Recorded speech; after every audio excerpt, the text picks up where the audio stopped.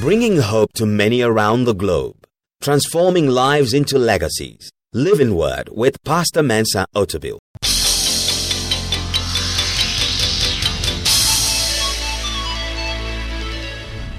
And now, today's word. Jonah was an interesting guy. He's a prophet. And God comes to Jonah and says to Jonah, go and tell the people of Nineveh that they should repent. Otherwise, judgment will come upon them. And Jonah says, I don't like the people of Nineveh, so I won't go and tell them. Now, can you imagine? A prophet's job is to declare the word of the Lord, but the man says, I don't like Nineveh. You can send me anywhere else except Nineveh. I don't like them. I want them to perish. You know, there are certain bad people that when God says you should pray for them, you want to pray, but you want to pray that God will kill them. So this is where Jonah is. He doesn't like the Ninevites, but God has sent him to Nineveh. And God has to guide him because God's will is that he gets to Nineveh. But Jonah says, I don't want to get to Nineveh. So now he's with child. He's somebody God has to gently lead. So Jonah takes a ship that is going to Tarshish. Tarshish is in the west. Nineveh is in the east. As far as the east is from the west. God says, go here. He goes in the opposite direction. So God says, okay. I still have to gently lead him. Because he's my prophet. So God's hand begins to work. He disturbs the sea. So he's just hitting the water. So there is a storm. The storm is going up and down. And God is turning the boat, the ship here and there. So there is a storm. It looks like everything is chaotic. The people in the ship are wondering, what's going on? What's going on? So they say, okay, we have to find who is causing this trouble for us because it looks like God is leading somebody. And so they eventually use a process. They cast lots. And whilst all this is going on, by the way, Jonah is sleeping at the bottom of the ship. I like Jonah very much because he's a very plain guy. So they get him and they say, Jonah, what's the problem? He says, I'm a servant of God. I'm running away from God. And they say, you are running away? Yeah. God said I should go to Nineveh and I don't want to go. So I came to your ship and I'm running away. So that's why God is disturbing the ship. He's leading Jonah to Nineveh. So they ask Jonah, so what should be done to you? Jonah says, throw me into the sea. He doesn't even beg for life. He just says, throw me into the sea. The reason he's saying throw me into the sea is, just kill me because I prefer death to go into Nineveh. Just throw me into the sea. So this guy is determined, I'm never going to do the will of God, but God is gently leading him. He disturbs the sea, disturbs the ship, and then they throw him into the sea, and I'm sure Jonah says, now at last I'm dead. But God says, you are not dying now. A big fish has to swallow him because God says you're going to get to Nineveh. He gets into the belly of the big fish, and Jonah is very, very upset. For 2 days, he doesn't care. He wants to be digested, but there's no enzyme and there's no acid to digest him. So on the third day, he realizes, I better pray about this situation. He prays about the situation, and then God causes the big fish to swallow him. And guess what he was swallowed at the coast of Nineveh. That is called the gentle leading of the Lord. Because sometimes when you are running away from God, he will get you. You go forward, he'll put a block there. You go that way, he puts a stumbling block. You try to jump, he'll widen the gutter. Because he would make sure he will guide you. Not every hardship is from Satan. Many times it is God getting your attention and bringing you to the place he wants you to be.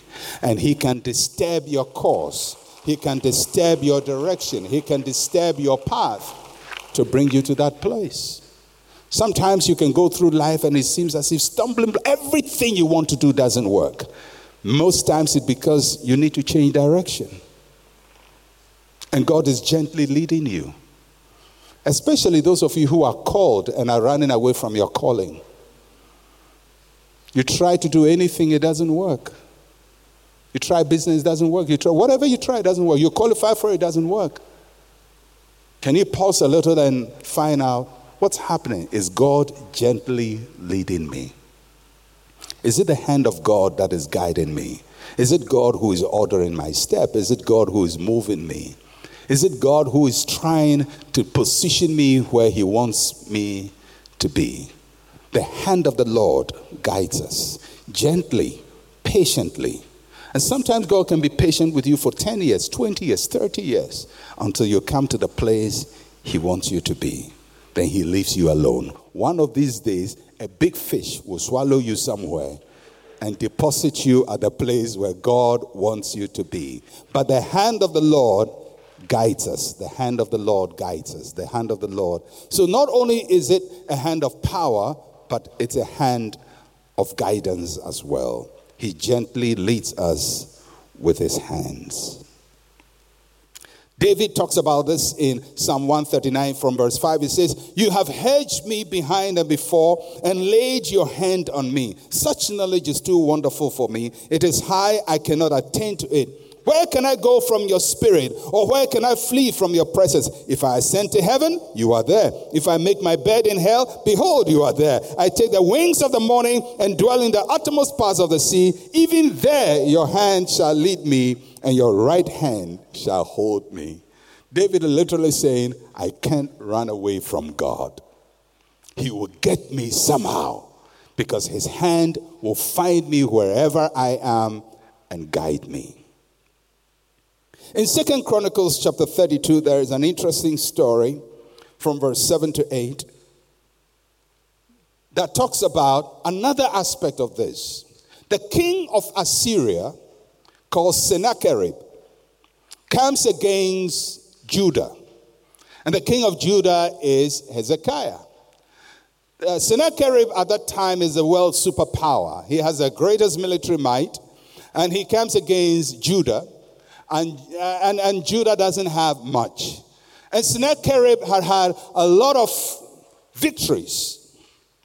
So he comes to Judah, to the children of Israel, that's the southern kingdom, and he lays a siege. And he tells Hezekiah, the king of Judah, and the people of Judah, he says, "You think your God can deliver you? Go and check my history. Everywhere I've gone to, in every town, in every city, they said their gods would deliver them, and their God didn't deliver them. And I'm going to do the same here. Your God, Jehovah, cannot deliver you." So Hezekiah the king speaks to his people in 2 Chronicles chapter 32 from verse 7. And he says, "Be strong and courageous. Do not be afraid nor dismayed before the king of Assyria. Before all the multitude that is with him. For there are more with us than with him. With him is an arm of flesh, but with us is the Lord our God to help us and to fight our battles." And the people were strengthened by the words of Hezekiah, the king of Judah. Note the arm of flesh. The arm of flesh is the opposite of the arm of the Lord. The arm of flesh talks about human strength and human capacity. Human strength and human capacity. So Hezekiah says, I see what Sennacherib has, but it's all the arm of flesh. He has an army, he has ammunition, he has horses, he has chariots, he has instruments of war, he has a pedigree of victory, but it's all the arm of flesh. With him is the arm of flesh, but with us is the arm of God. The arm of flesh will always be in conflict with the arm of God. And many times in battle, you're going to come against people who have the arm of flesh. They have so much advantage, you feel little before them. They have so much power, you feel totally incompetent. With him is the arm of flesh, but with us is the arm of God. Now, in that battle, at that time, Isaiah was a prophet. He gets to know what is happening. They pray about the situation. And overnight, something happened in the camp of the Assyrian army. Their generals were slain. The leaders of the armies were slain. And Sennacherib no longer had military leaders to lead his army against Judah. So he goes back to Assyria with his army. And when he goes back to Assyria, there is a coup d'etat that overthrows him. I'm just speaking in modern terms. So the arm of flesh, powerful, is defeated by the arm of the Lord, because the hand of the Lord is mightier than the arm of flesh. The hand of the Lord is mightier than the arm of flesh. In all battles of life, remember that the arm of the Lord is stronger than any arm of flesh.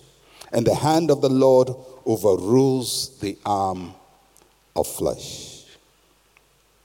The problem with us today is we have more confidence in the arm of flesh than in the arm of the Lord. Because the arm of flesh is very powerful.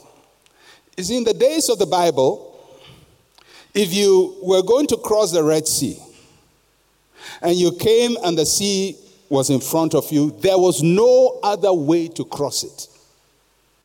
There's no technology to cross it. So the only way to cross it is that God has to help you.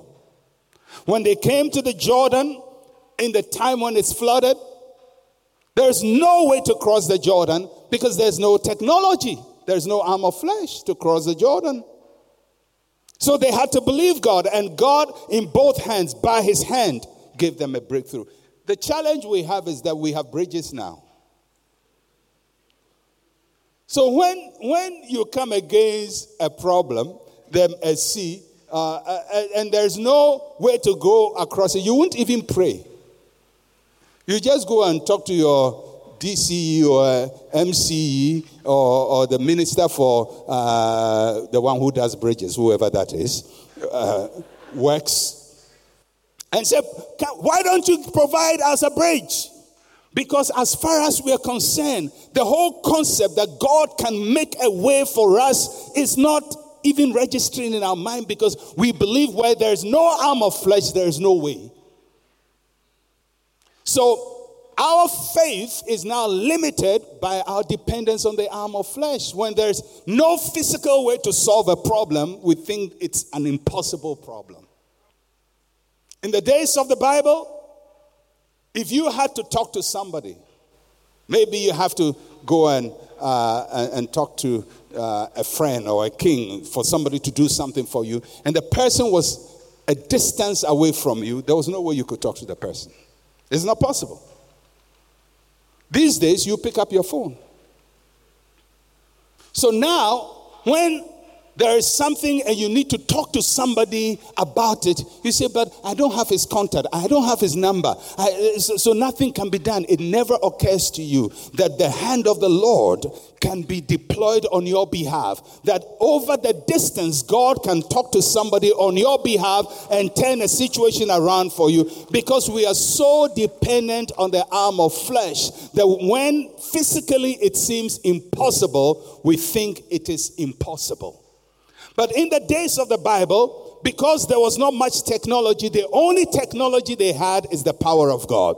And they depended on the power of God. Mountains were moved, rivers were crossed, seas were crossed, people were fed in the wilderness because they believed that God can do anything. So Isaiah chapter 53 verse 1 says, who has believed our report, and to whom is the arm of the Lord revealed? If you want the arm of the Lord to be revealed, you have to believe his report. Just because it doesn't seem possible naturally does not mean it is impossible spiritually. Just because you can't see your way out of it does not mean it cannot be done. It can be done. God is able in 24 hours to change a nation's economy. And he did it in the word of God. When we trust in the arm of the Lord, that even when the arm of flesh seems impossible against us, we still trust and say, with them is the arm of flesh. with us is the arm of the Lord. Whose report would you believe? And maybe in your struggle, you're struggling with somebody and you say, well, I don't have anybody to help me. I don't know anybody. Nobody is there. I don't even know my way through. But you know God. You know the Lord. You know the arm of the Lord. And our confidence must move from the arm of flesh to the arm of the Lord. And that's what Hezekiah was saying. With him is the arm of flesh, but with us is the Lord. Final illustration in the Bible. 1 Kings chapter 18, verse 48. One of my very favorite passages in the Bible. The background to this story is the prophet Elijah prays that there should be no rain, and there is no rain. And then he goes up to Mount Carmel, challenges the prophets of Baal, succeeds, comes out, prays that God will bring rain after 3.5 years, and then they see a sign of rain. Now, I want you to watch something very interesting that happens. It says, 1 Kings chapter 18, verse 44 to 46. Then it came to pass the seventh time that he said, there is a cloud as small as a man's fist rising out of the sea. So he said, go up, say to Ahab, prepare your chariot and go down before the rain stops you. Now it happened in the meantime that the sky became black with clouds and wind, and there was a heavy rain. So Ahab rode away and went to Jezreel. Then the hand of the Lord, note it again, the hand of the Lord came upon Elijah, and he gathered up his loins, ran ahead of Ahab to the entrance of Jezreel. So what is happening here? Elijah prays and he sees a cloud gathering. And so he speaks to Ahab the king, and he says, Mr. King, there is a storm coming. And you have to run to Jezreel, the capital city. Run to where your palace is. Run to Jezreel. So Ahab, who is the king, saddles his chariots and horses and starts riding. Now, in those days, the king's chariots was the fastest means of transportation, because the best horses belong to the king, best chariots belong to the king. So Ahab is using the best transportation available, the fastest means available. So he starts and zooms off. Elijah is the one who instructed him. Move on. There is a storm coming. So Ahab is moving. He's taking the lead. He's gone. Now, whilst Elijah was there, the Bible says the hand of the Lord came upon him. The hand of the Lord came upon him.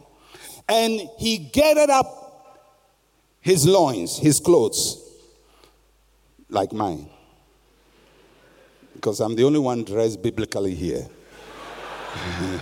All of you are wearing all kinds of things.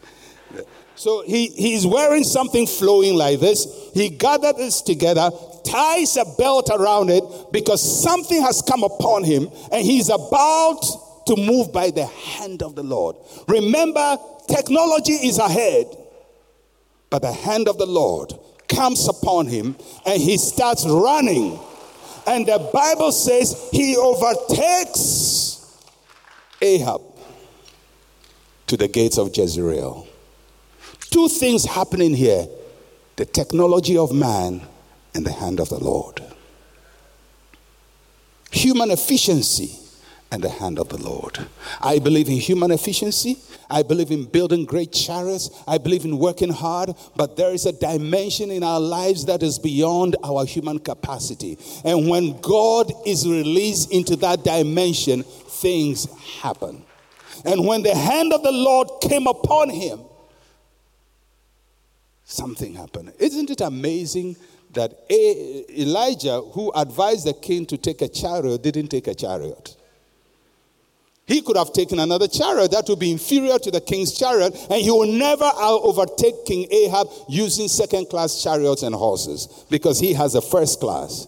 But when the hand of the Lord comes upon you, he equalizes you and causes you to run faster than those who are ahead of you.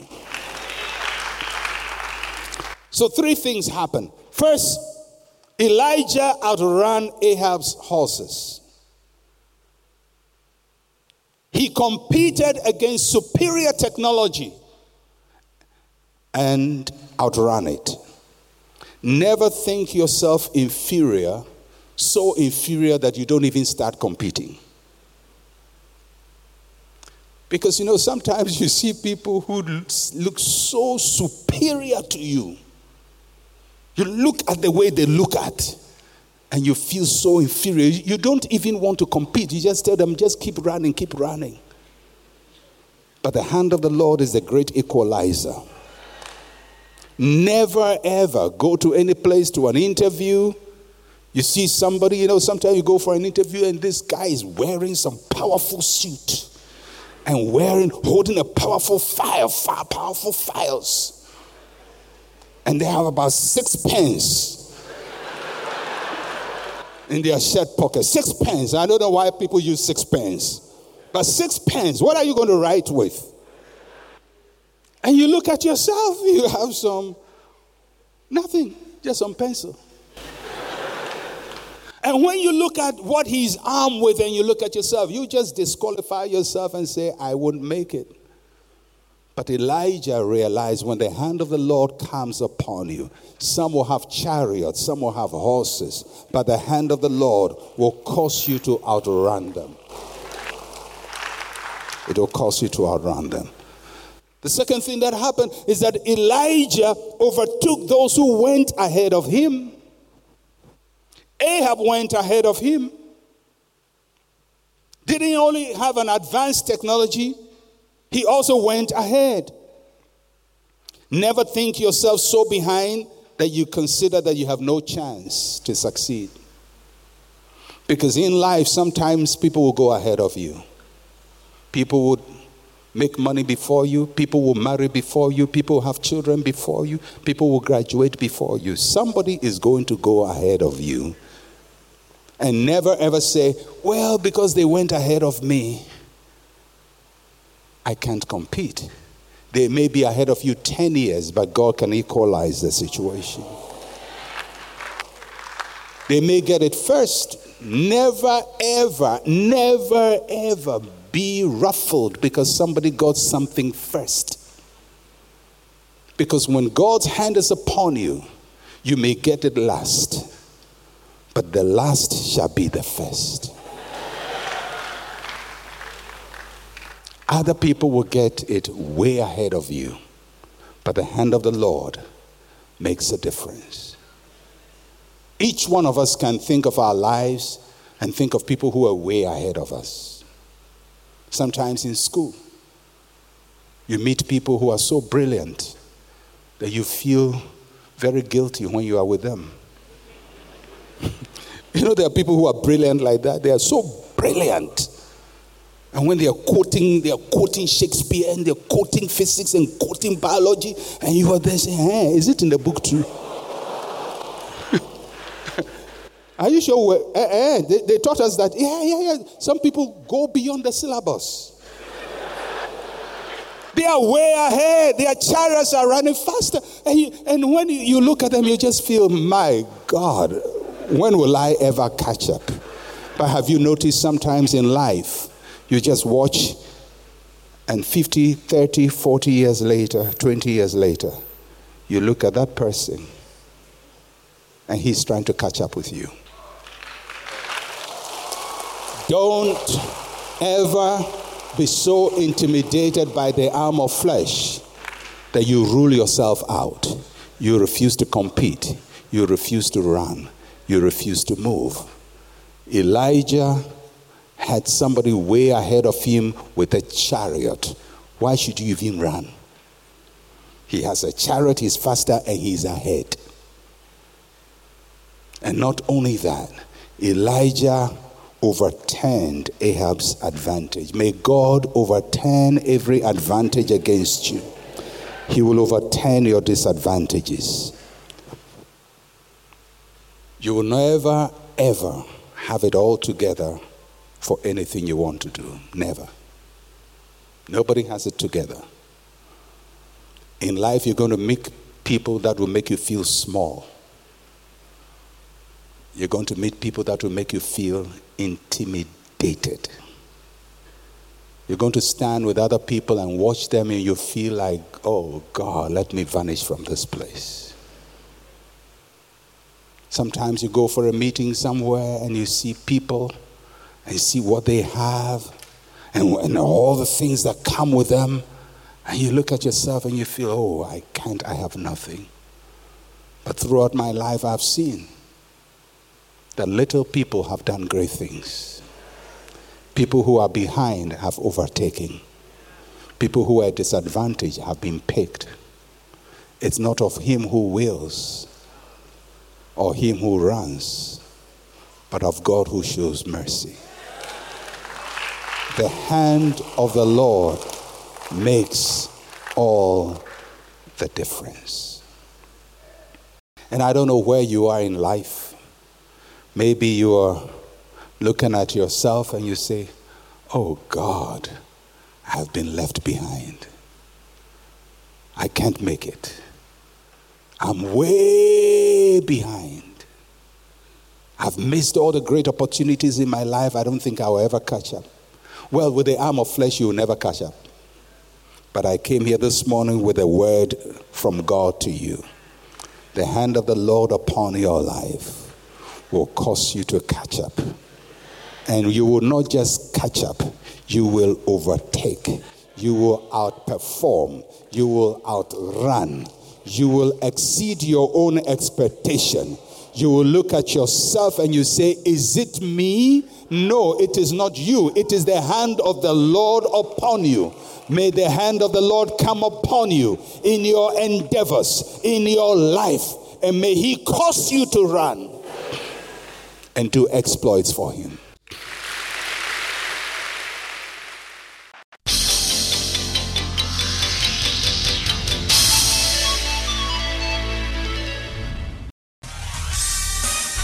Thank you for listening to Living Word.